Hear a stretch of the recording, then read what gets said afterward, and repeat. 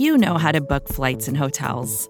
All you're missing is a tool to help you plan that unbelievable travel experience. That's why you need Viator. Book guided tours, excursions, and more in one place. There are over 300,000 travel experiences to choose from, so you can find something for everyone. And Viator offers free cancellation and 24/7 customer support for worry-free travel. Download the Viator app now and use code Viator10 for 10% off your first booking in the app. Find travel experiences for you. Do more with Viator.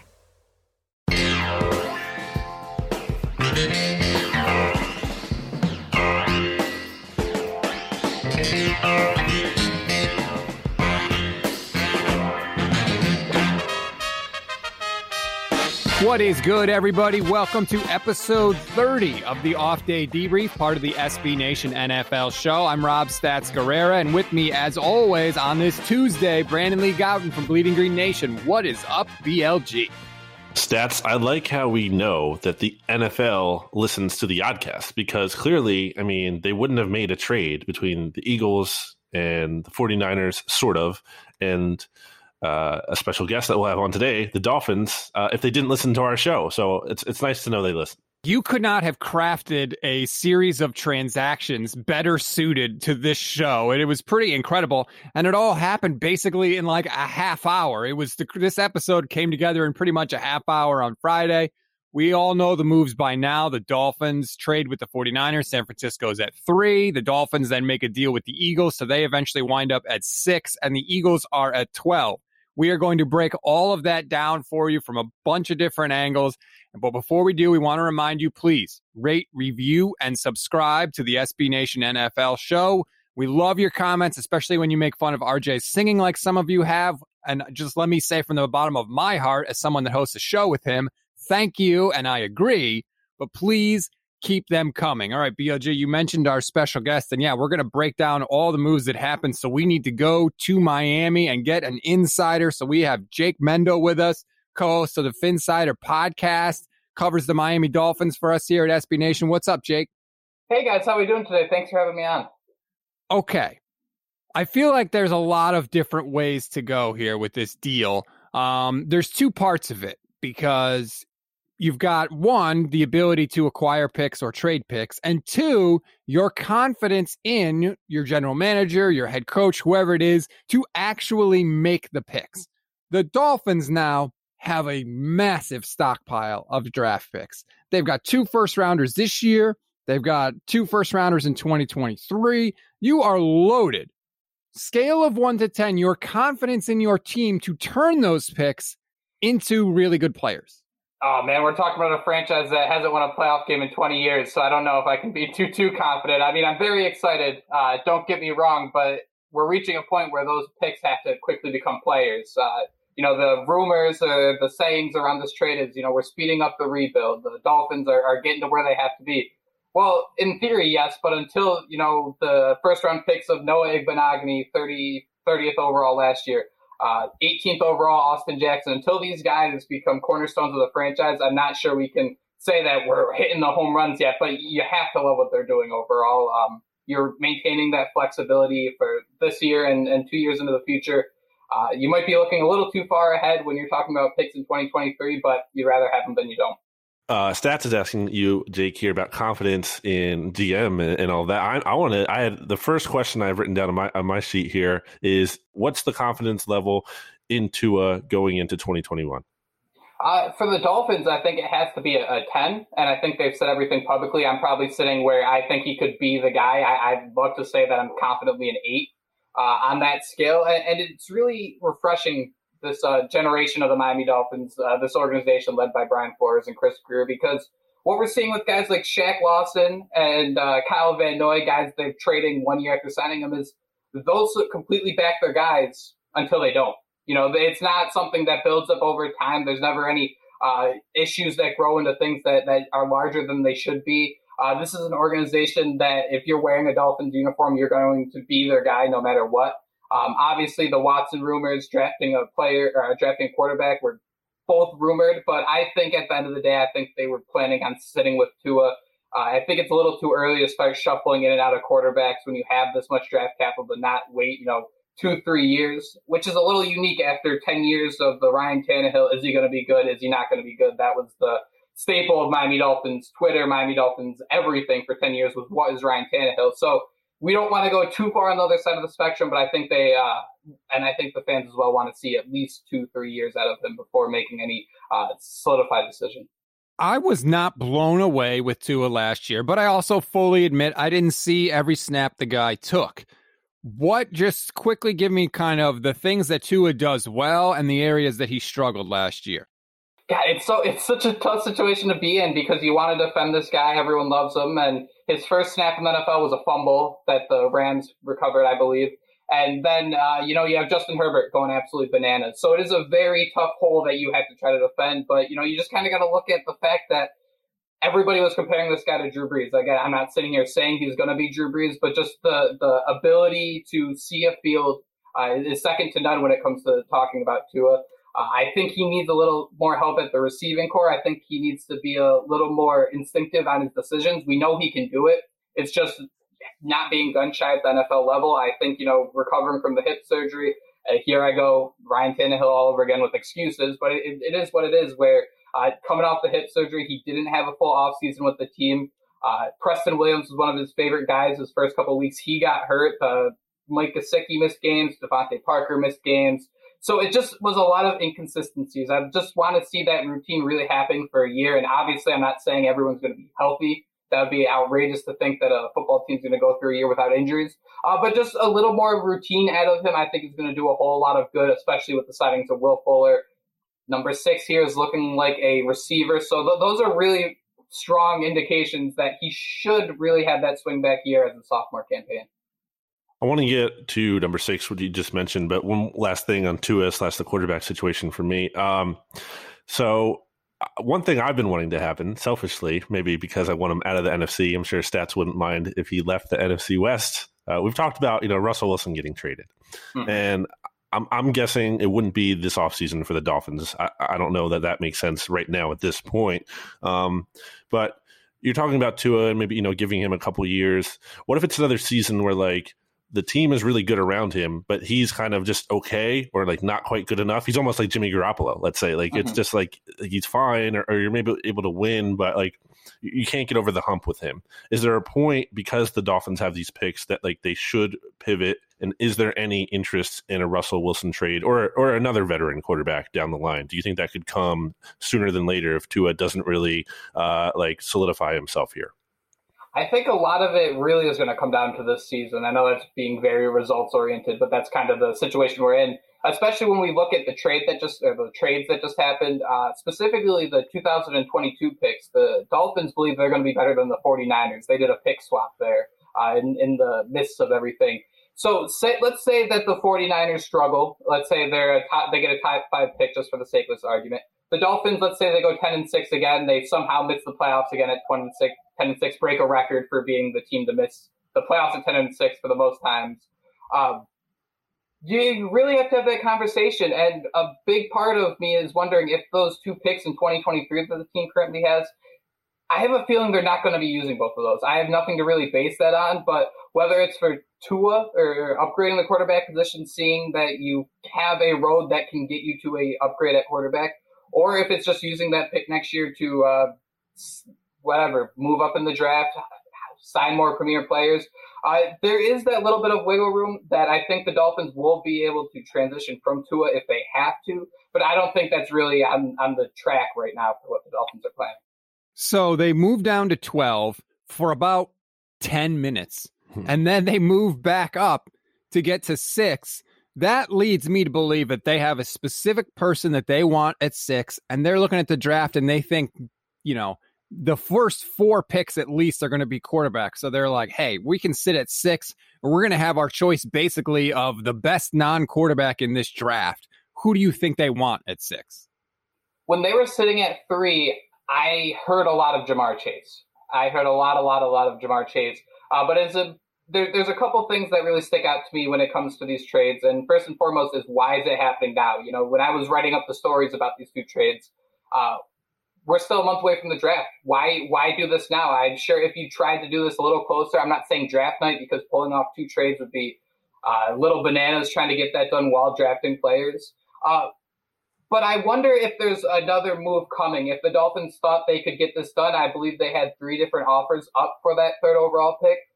So you wonder that they obviously knew sitting at 12 they weren't going to be able to get one of those guys that they wanted. And it goes back to what I was saying earlier about the fact they need to start getting players. It would be great to have 2 first-round picks in each of the next 4 years, but you need to turn those into something other than a nice offseason story. So you wonder if there's something else coming from this team. They've really thrown a lot of curveballs so far this offseason. And in reality, since Chris Greer has taken over, since Brian Flores has taken over, that's really how it's been, starting with the Laramie Tunsil trade that really began all this. And in the even bigger scheme, this really all started with the trade with the Dolphins and Eagles back in 2016 that involved Kiko Alonso and Byron Maxwell going to the Dolphins for a pick swap. Then Tunsil fell to 13, where the Dolphins were drafting in spot of the Eagles, and the rest was really all history there. All right, so let's say Jamar Chase isn't there at number 6 because there's like more buzz that he's actually going to go to the Bengals at number 5 because Joe Burrow has really been pushing for that. I think Albert Breer said that, and that was cited, and part of why the Eagles moved down is because they thought maybe Jamar Chase wouldn't make it to them at 6. So my question for you is, like, who do you want, really, or who do Dolphins fans really want at number 6 there, assuming Chase isn't available? And do you think that player, whoever it is really worth trading back up from 12 for, as opposed to, like, maybe you could have just gotten that guy, or maybe there's a similar talent still at 12?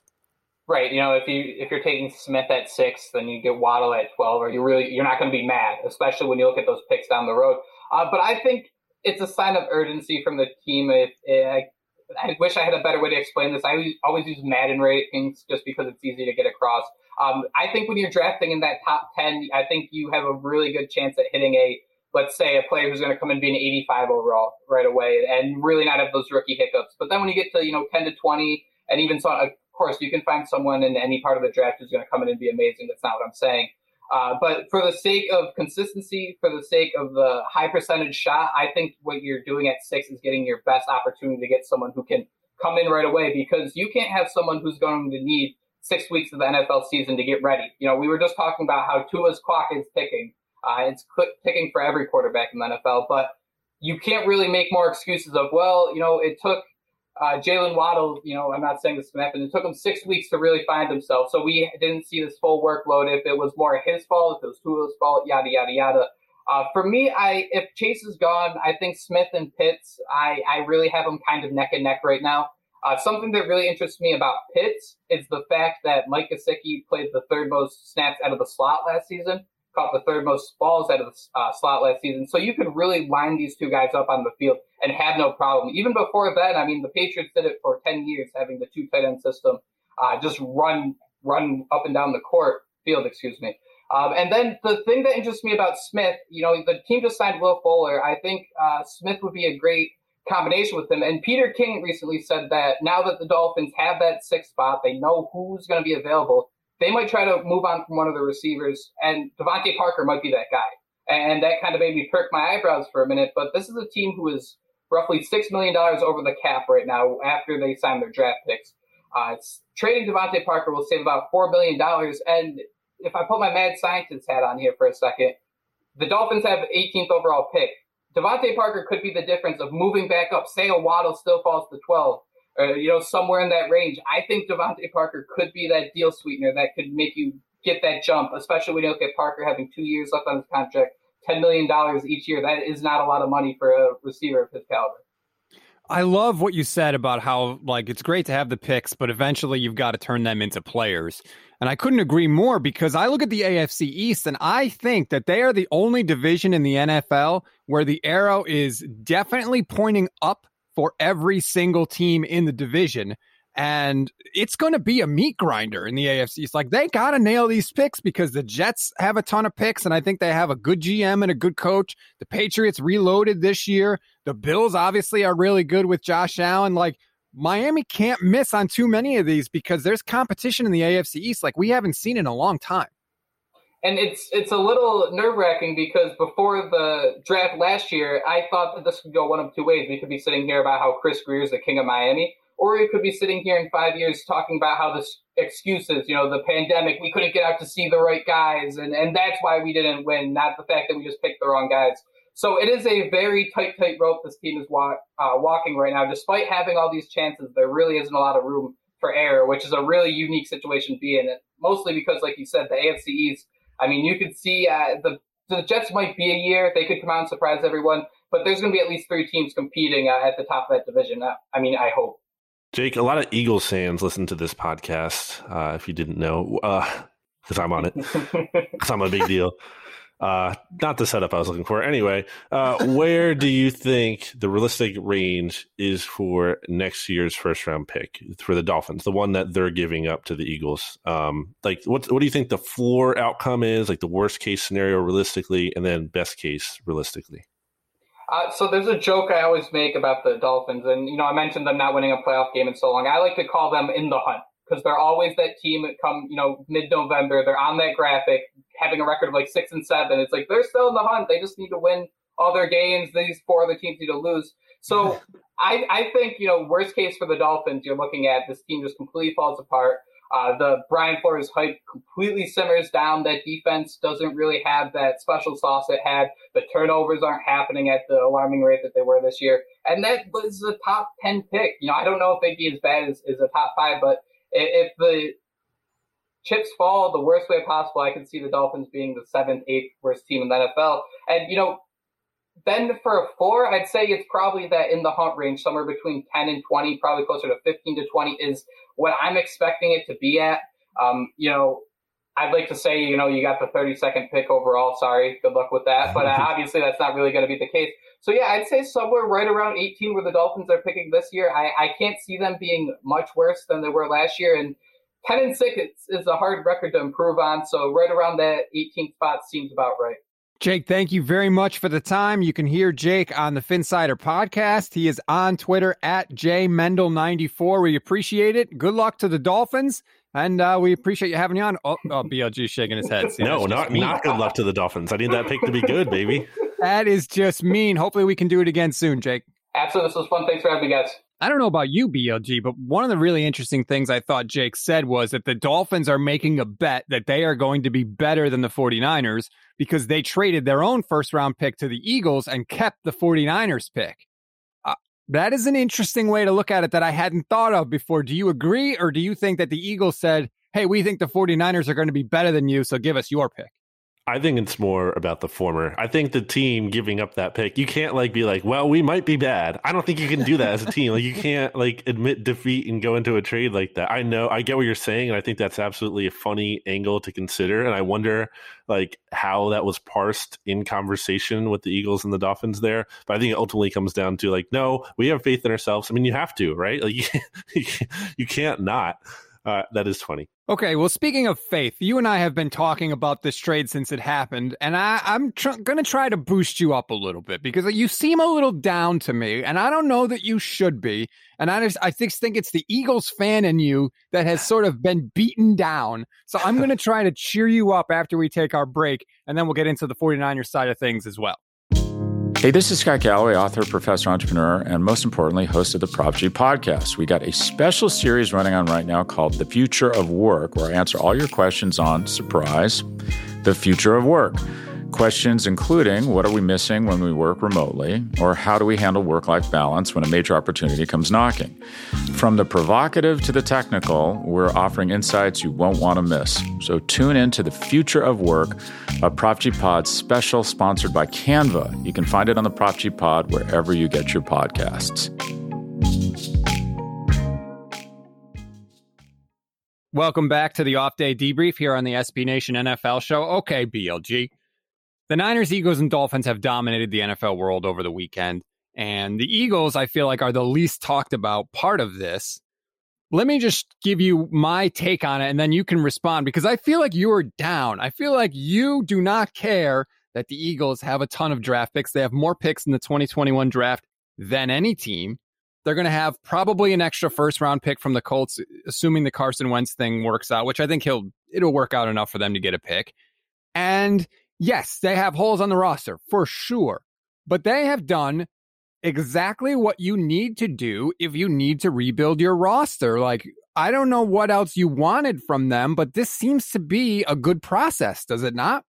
Well, I want to see the execution, because that's the thing. I know, like, it's very easy to say, or be results based oriented, and I don't strive to be that way. But I mean, like, we need to see the results. Like, having all these picks is great. Jake said it. Jake said, like, you have to hit on these picks. And guess what? The Eagles haven't really been able to do in recent years. I'm looking at you, Andre Dillard. I'm looking at you, Jalen Reagor. Like, now, obviously, those guys were taken a little later in the first round. But yeah, so I need to see the execution before I can really feel amazing about this. Now, look, I like the optionality this creates in terms of you have the picks now to potential to pivot to a veteran quarterback. I think the team kind of looks more ready to win than you expect this year. And you're like, okay, we just need that one piece, kind of like, or not exactly like, but similar to a Rams situation last year where they just needed Stafford, and maybe the Eagles can get Russell Wilson stats, and I would love that. Or maybe it's a pivot to trading up in the draft next year. Or let's say Jalen Hurts works out and he looks great. Great. Then you have the ammo to build a foundation around him. But again, like, until we see that this regime is able to make good picks, and it's not just about bad luck here, Stats. It's not just like the draft is a crapshoot.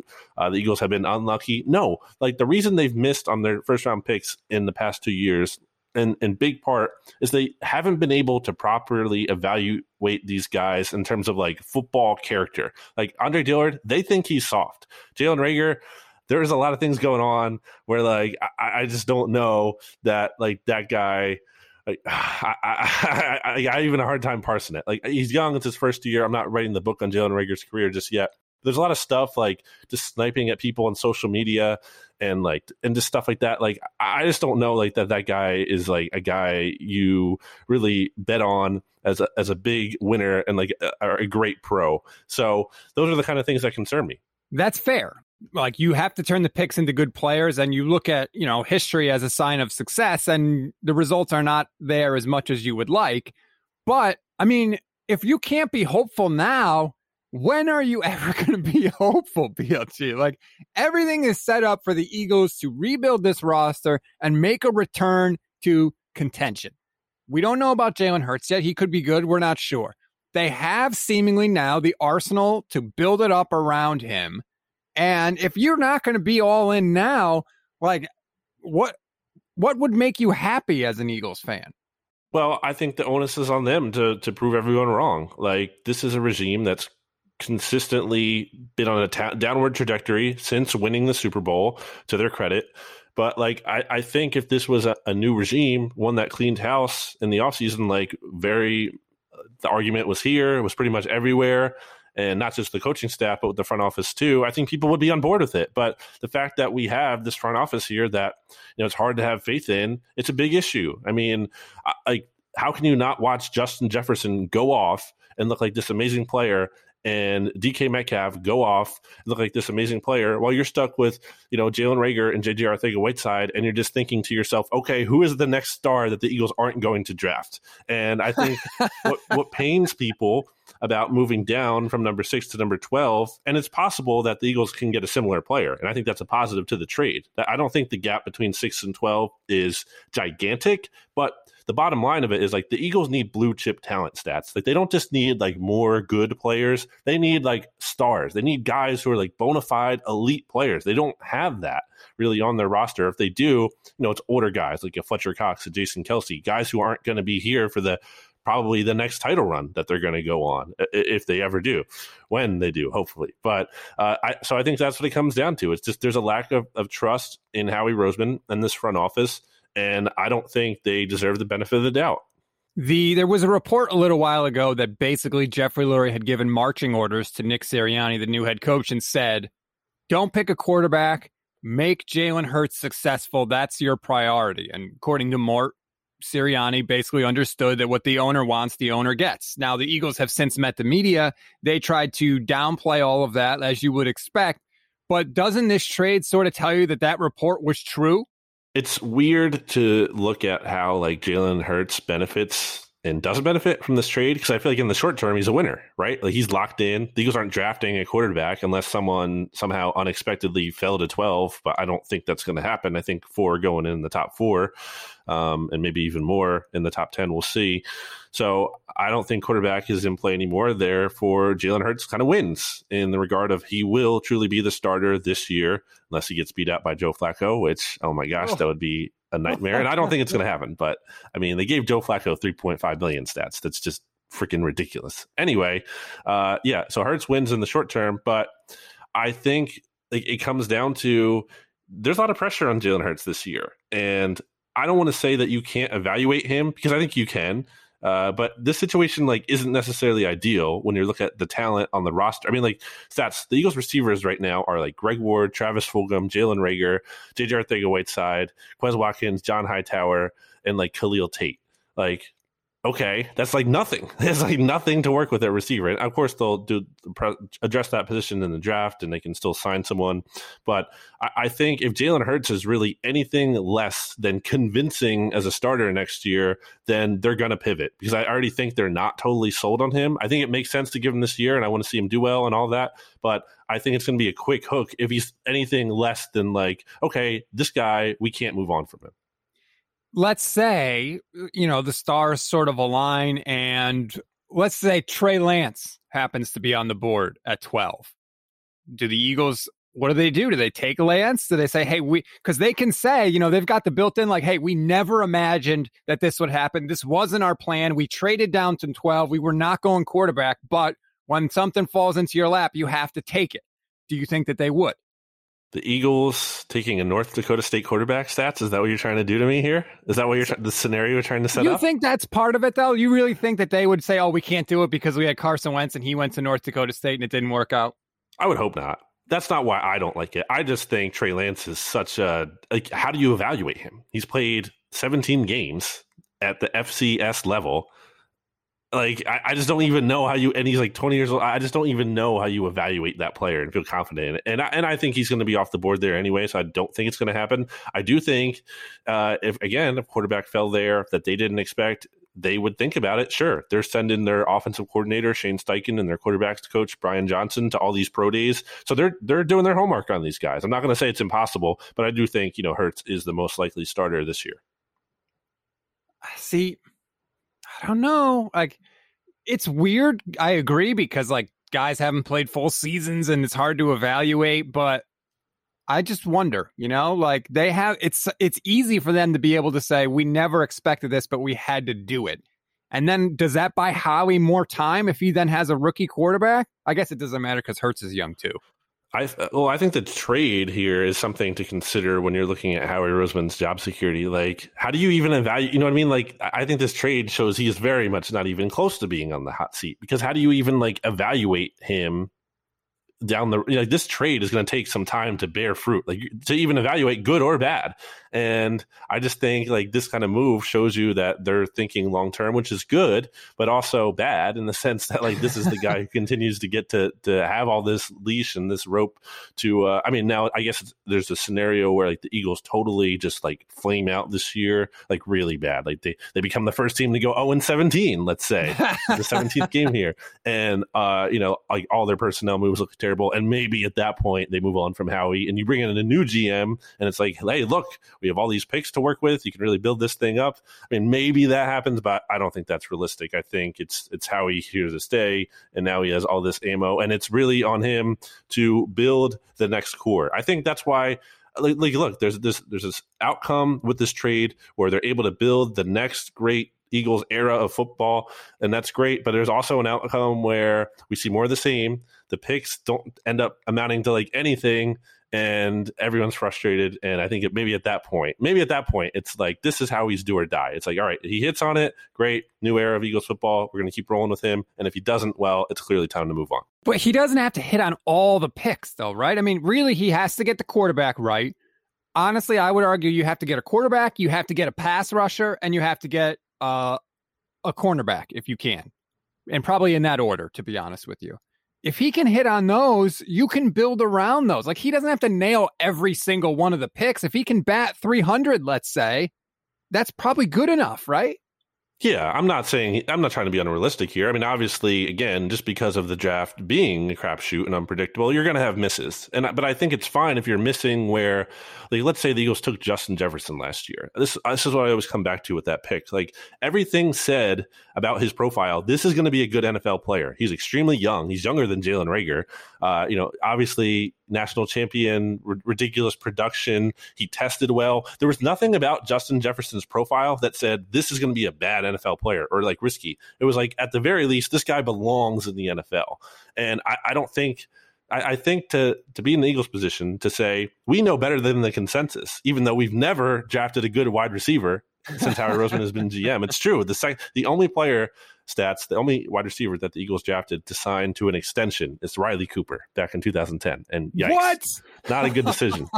So I just don't understand how they could have like the hubris to think they know better than the consensus. And that's what concerns me about, the process of making these picks. And I think something to consider with Howie is even if they find the quarterback, like you're saying, and I think that's a big part of all of this, like, the problem is people still don't have the faith in him to like build a team around that quarterback, because we saw it with Carson Wentz. Like, they failed to do that. And now I've said here Carson Wentz failed the team too. I don't want to just take all the blame off of him, but it all comes down to that stats. Like, there's still a deep mistrust here in this front office, and that's not going to change until the results prompt it to.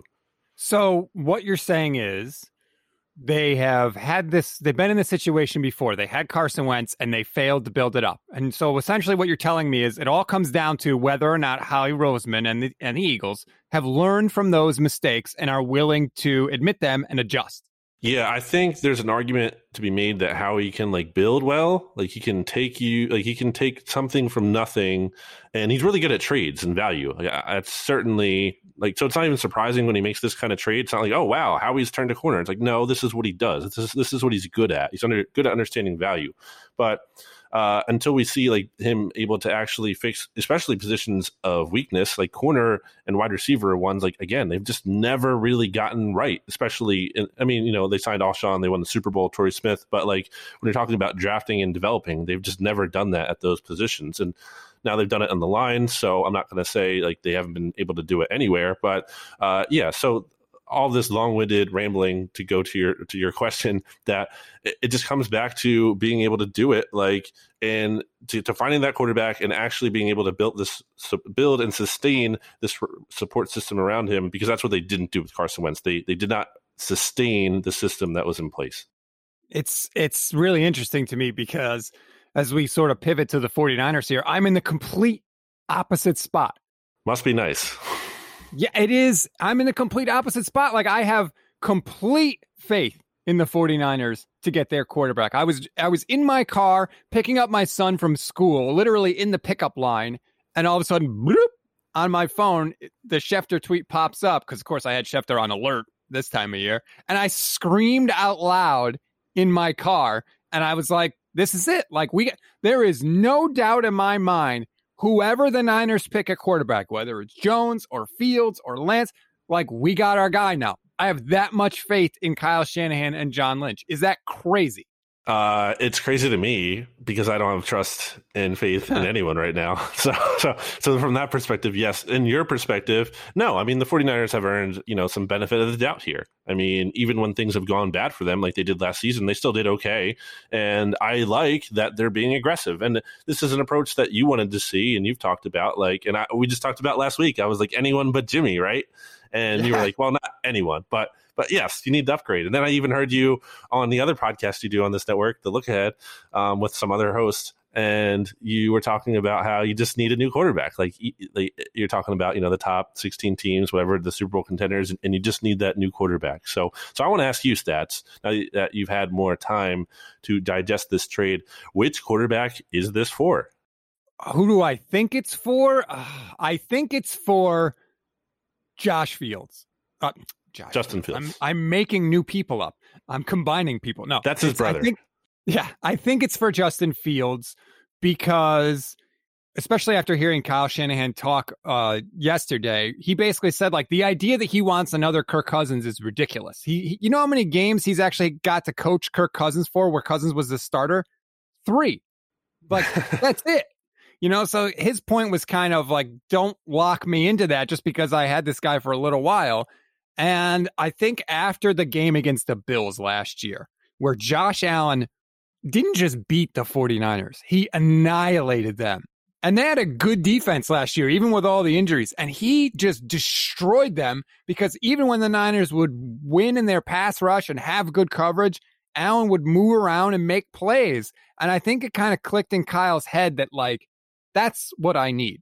As good of a play caller as I am, as good, as open as I can get guys, sometimes stuff just doesn't go the way I draw it up. And I need a guy that can compensate for that. And so that's why I don't think it's going to be Mac Jones. I think Kyle wants to have sort of the full complement of tools, and you don't get that if you don't get a guy that has the mobility in his pocket. Yeah, I like Fields a lot. He's one of the guys that I was pretty intrigued by for the Eagles, if he made it there to number 6. I think the biggest thing that stands out to me, as we talked about on the podcast here before stats, is the accuracy. And that's something Fields has graded out especially well. Pro Football Focus, they put a lot of metrics out there about Fields' accuracy. And that seems something you would want to have in a Kyle Shanahan, ideally anywhere, but especially in a Kyle Shanahan system. So, and you're obviously adding the athleticism element too, if you're getting him and putting him in there. So I definitely would like that pick for the 49ers. So then you're going Trevor Lawrence at 1, Zach Wilson at 2, Fields at 3. I'm intrigued by that. I want to ask you those stats. You were talking about, again, on the look ahead, like the 49ers could just be that rookie quarterback away, and then they could go on a run. Like, they're built to win now. But I want to push back on that a little bit because I want to hear your thoughts on the realistic ceiling for this team, but I want to couch that by saying since 2010, rookie quarterback stats are 2-8 in the playoffs. And the 2 wins that came were over other rookies. So it was TJ Yates over Andy Dalton, and it was Russell Wilson over RG3. So a rookie had to win. Like, they literally had to win. So they're 0-8 against non-other rookie quarterbacks. And then active NFL quarterbacks in their first playoff starts are 12-23. So it doesn't always go very well for a quarterback making their first NFL start in the playoffs. Not a big surprise, but just putting the metrics behind it. So with all that said, what do you think the realistic ceiling is for the 49ers this year? So, okay. This all assumes that this kid can actually play, right? I mean, we're assuming they're not drafting a stiff. Mm-hmm. Even if the guy is not throwing touchdowns all over the place, that he's not Jameis Winston, right? Just assume that the quarterback is not turning the ball over constantly. I think that the ceiling could be a Super Bowl win. Look at 2019. Here's my question for you. You saw Jimmy Garoppolo in the playoffs in 2019, right? Sure. Did he do anything in those playoffs that you don't think a rookie quarterback can do? I mean, but he's an experienced NFL quarterback, and I just read you all the stats about inexperience. He threw 8 passes in the NFC Championship game. He threw 8. He didn't complete 8. He threw 8. A rookie quarterback cannot do that? Well, I mean, that's just not going to happen in the playoffs again, probably. I mean, that's an anomaly. It's not going to happen every year.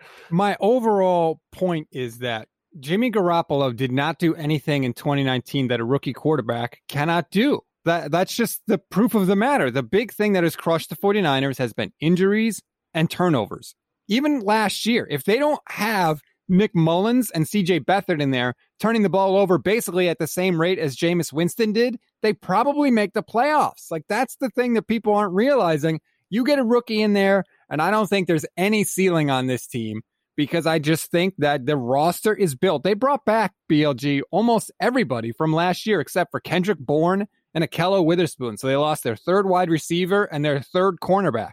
Other than that, everybody's back next year. Stats, no one will ever accuse me of being a homer. In fact, just the opposite, and probably claim that I hate the Eagles, which I want the Eagles to win, but they give me a lot of misery. So, it's understandable. I think you're being a homer here, Stats. I don't think, what are you talking about? This team has no ceiling with a rookie quarterback. I just read you all those quarterback stats. These young quarterbacks aren't going to be able to come in right away. I mean, I think you can make the playoffs. I think that's totally reasonable. But again, you're still talking about a tough division, and look at the other quarterbacks in your own division. Let's assume Russ stays for the sake of this argument, because right now he is on the Seahawks. So we're going to assume he stays.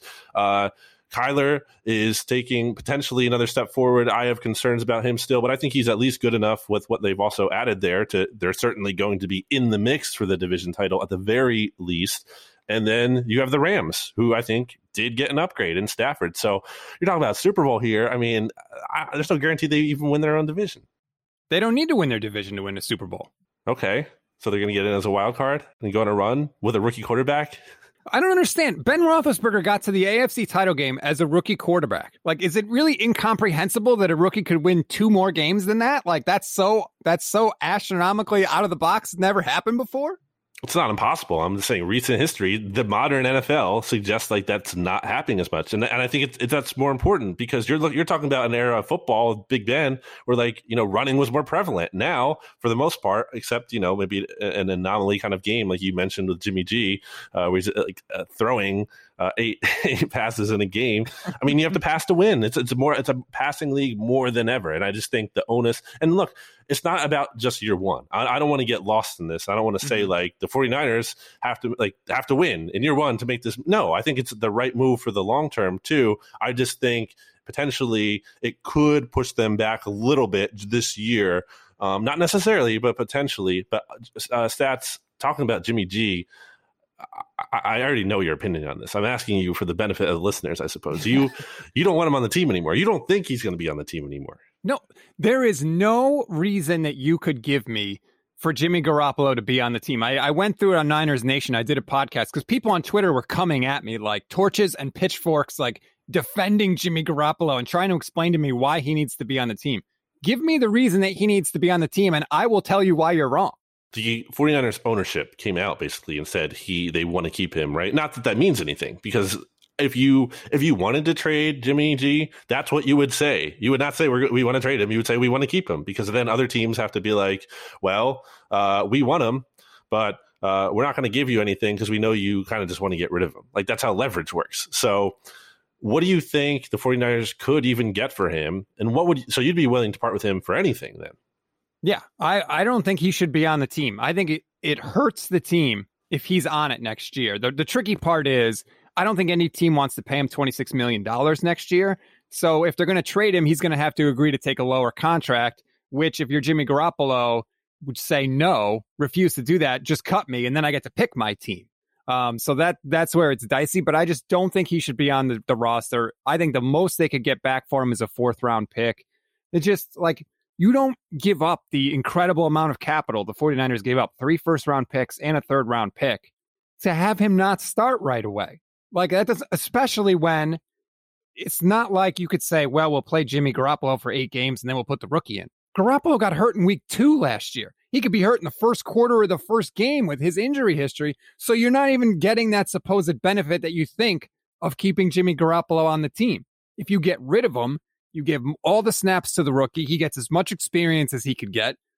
Maybe you get a draft pick back, but even if you cut him, you get $24 million in cap room, BLG. Like, what is the reason to keep Jimmy G, especially when it's not like he's a stud? Like, nobody even thinks he's that good of a quarterback. So to me, it just doesn't make any sense at all to stay stuck in this neutral area here. You obviously saw a need to upgrade at quarterback. The 49ers flat out said it yesterday. We needed to make the position stronger.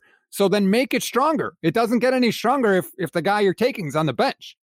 So you don't like the argument that, it should be like the best man wins. Like, they go into training camp and they compete, and let's say, the rookie doesn't look good just because, he's a rookie, and sometimes they can be slow in the uptake. You don't know.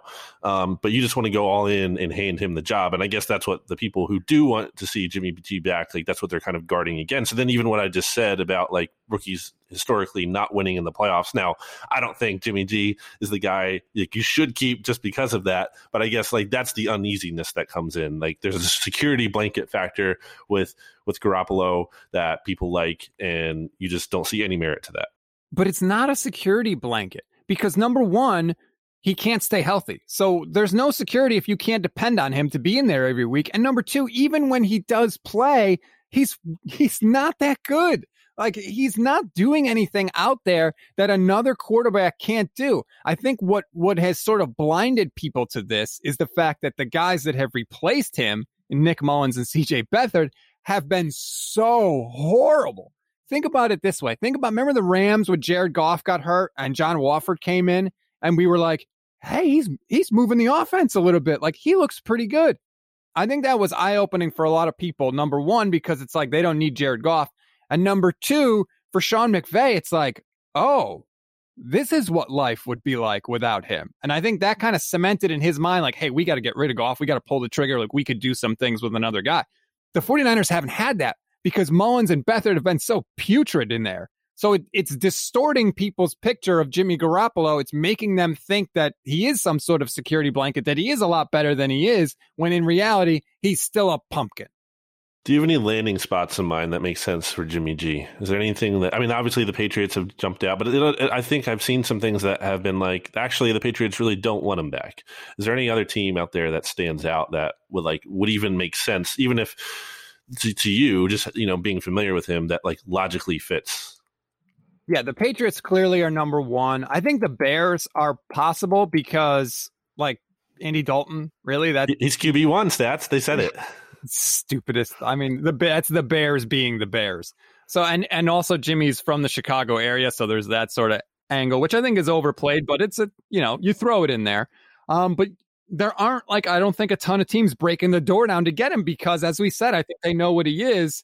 I know Carolina desperately wants a quarterback, but to me, they don't want, 30-year-old Jimmy Garoppolo. They want a young guy to sort of build around. There aren't a ton of spots. The only other possible place maybe is Denver. I was just going to say Denver, yeah. But I know John Elway. I know he's not the GM, but he's still there. He still has influence. They tend to like the really big quarterbacks, and he's not short by any means, but he's not a giant either. So I don't know that he fits their mold, but there aren't a ton of landing spots. Or maybe the Texans. What about the Texans if this Deshaun Watson thing goes awry? Obviously, we don't know what's going to happen with that. And they have Tyrod in there. They signed him. But what if they want a guy who's, I'm guessing, a little bit younger? Maybe they're desperate. And Casario's there, right? That's the only part of it that I think would be interesting is he drafted Jimmy Garoppolo in New England. So maybe he sort of still has a shine on Jimmy Garoppolo that other places don't have. It's possible for sure. I mean, this Deshaun Watson thing is, we don't know what's going to happen. He could be placed on the commissioner's exempt list. We have no idea what's going to happen with that scenario. And if he did get placed on that list, they would need another quarterback for sure. And so maybe that's an argument to hang on to Jimmy, but I don't know if you can bank on that if you're the Niners. I don't think you want this swirling vortex of quarterback controversy. If you're Kyle Shanahan and the Niners, I think you just put your foot on the gas and go. I want to talk about Mac Jones for a little bit, stats, because that's come up a lot. You talked about, you think Justin Fields is the guy. I think that's pretty possible. But the Mac Jones stuff is more it's not just total stuff coming out of nowhere. These are legit. It's like Chris Sims, right? He's saying it, and he's what, a matching tattoo with Kyle Shanahan. These are people who they're legit people are saying this. It seems like it's feasible. It's not totally insane. I wonder, stats, and now look, I'm not Mr. Benjamin Solak over here, and what I mean, but when I say that is I'm not Mr. The Draft Network. I'm not grinding the tape and all these college kids. But I almost wonder from afar, and I know Kyle Posey has talked about this. He talked about this with you on the reaction show. He said there's a Mac Jones in every class. And I get what he's saying from a skill point. But when you look at the profile of a player who's coming off a season where he completed 77.4% of his passes for 4,500 yards, 41 touchdowns, 4 interceptions, Alabama going undefeated en route to blowing out Ohio State, with Justin Fields in the national championship game, are we maybe sleeping on that guy a little bit? And looking at it further, because I was looking at this back when there was some talk that the Eagles could take Mac Jones at 6. And I said at the time, I have a hard time believing Mac Jones is the best player available at number 6. But I just wonder, if I feel like he's almost talked about, it's insane that he's even in the first round at all. And this is a guy who ended up with the highest PFF grade that PFF has ever handed out to a quarterback prospect, including ahead of Joe Burrow in 2020, as the number 1 overall pick. And they actually did a comparison, Pro Football Focus did, of Burrow and Jones in a number of key passing metrics. And Jones is better.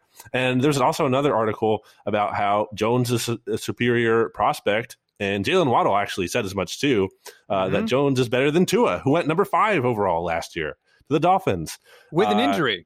With an injury. So I just wonder, if Mac Jones is being slept on a little bit.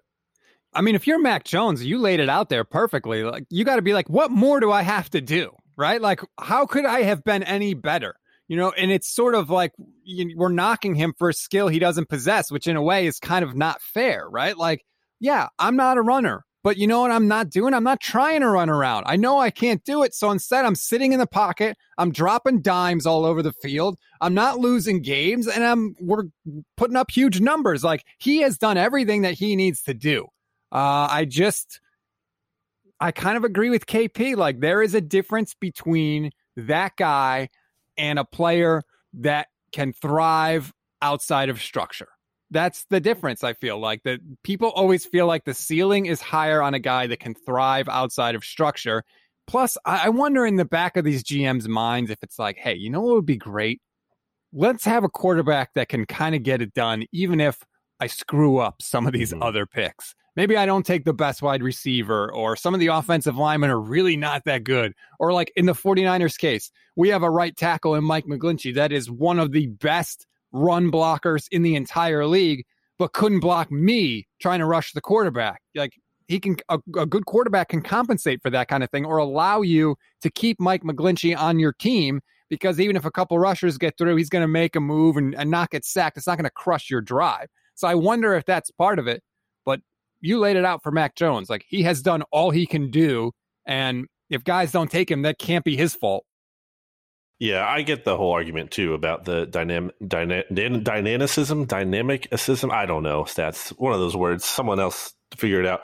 I get it. I just wonder if he's being just a little bit like slept on, a little underrated because of not having that. I mean, I've seen Mel Kiper. I think Tua talked about like how they see Tom Brady in him. And obviously that's a ridiculous comparison in terms of you can't bet on someone being Tom Brady because there's only one Tom Brady. But I see it in terms of stylistically, just how he's like dropping back in the pocket. The repetitive accuracy is always there. I like Mac Jones a little bit. So I don't think it's not unthinkable to me that the 49ers could draft him. I don't think, again, I think it comes down to, is he really the third best player in this class? No, I don't think he is. So I don't love that. But what were you going to say? Well, my thing is, and I've said this on Twitter to people because I see there's so many people on Twitter saying, oh, I'm going to do this if the 49ers take Mac Jones. I'm going to break this. I'm going to throw my TV out the window. Like, stop with that. If you think that Kyle Shanahan is as good of an offensive coach as some people think he is, if you think he's this wizard, which I do, then trust him to pick the quarterback. Like, trust him that he's going to find a guy that he can win with. Because, by the way, it doesn't even matter. He could take Mac Jones, and Mac Jones could be the third best quarterback in the class. Like, Fields and Lance and Wilson could be better than him, and the 49ers could still win Super Bowls. Like, how many times does the best quarterback win the Super Bowl? We've seen a lot of times, like, the guy that has the best year doesn't win the Super Bowl. I think the passing yardage leader hasn't won in like 12 years, something like that. You need a guy that they can win with. And even if he's not the best guy in the class, like, have faith in whoever they pick that they're going to be able to do well. Don't freak out because how many people talking about this on Twitter really know, BLG, that Mac Jones is not better than Justin Fields or Trey Lance? None of them. The regular season MVP hasn't won the Super Bowl in forever either. Right. Like, that's what I'm saying. So, like, even if he's not the best player, like, if they can win with him, that's all you need. Like, don't freak out about it. Have faith in your guy instead of getting mad months before the dude even takes a snap. So whoever they pick, I am on board with. But if the Eagles take him, then you can freak out because do not have trust in them. Do not have faith in them. I mean, I don't know. I have been disillusioned with regimes before. So I have been where you're talking to a guy that had Jim Tomsula as his head coach after Jim Harbaugh and Chip Kelly. Like, I have stood where you stand, my friend. So I know what that's like. But you're going to have a more pleasant experience if you at least wait to get angry about it until the picks are made. Now you should be happy because you have nothing but hope now. Hopefully there's hope. I will rescue you. I will pull you out of the doldrums of your depression. If you're kicking and screaming, I will drag you out of it. Let me ask you this really quick before we go. Is there one player the Eagles could draft at 12 where you would be like, yes, they did it? Like, that would kind of restore your faith in them. Good question, Stats. So we're going realistically, of course, and I don't think Chase is going to be there. There's some people who think he can. I don't think he can. I think the person who I want the most is Devontae Smith. I think it's just such an obvious pick. I don't know if I remember if I said it here. I think I might have said it on BGN Radio. It's like, I feel like he's this year's Justin Jefferson. Not exactly the same kind of player, but just in terms of ultimately being like a dog, like just guy who wants to go out there and dominate and compete, like doesn't care about anything else except like going out there on the field and just winning. Like that's all he cares about. That's what he eats, breathes, sleeps, dreams, everything. And I mean, just look at the production. He's the Heisman last year. Like it just seems like a no-brainer. I don't even know for sure if he'll make it to 12. He might because of the weight concern and everything. But to me, that's just a guy that is such a no-brainer. I just have doubts about the Eagles potentially taking even a wide receiver at all. I think Waddle could also be in play there because this is a build through the trenches kind of regime. They love offensive line, defensive line. So I think that might be where they go.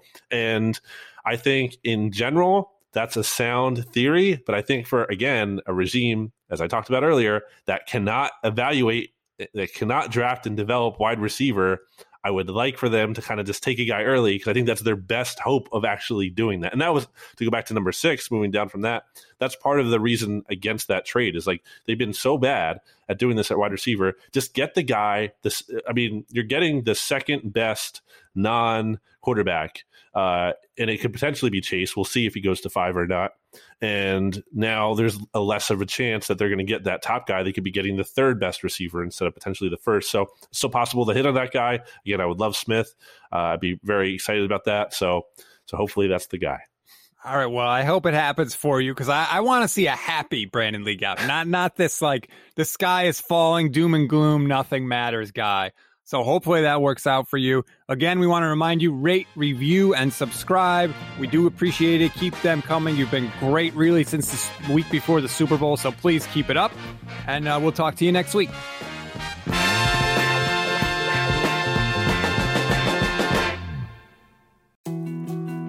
More to-dos, less time, and an infinite number of tools to keep track of. Sometimes doing business has never felt harder, but you don't need a miracle to hit your goals. You can just use HubSpot because their all-in-one customer platform can make growing your business infinitely easier. Imagine this: high-quality leads, fast closing deals, wildly happy customers, and more benchmark-breaking quarters. It's not a miracle, it's HubSpot. Visit HubSpot.com to get started today.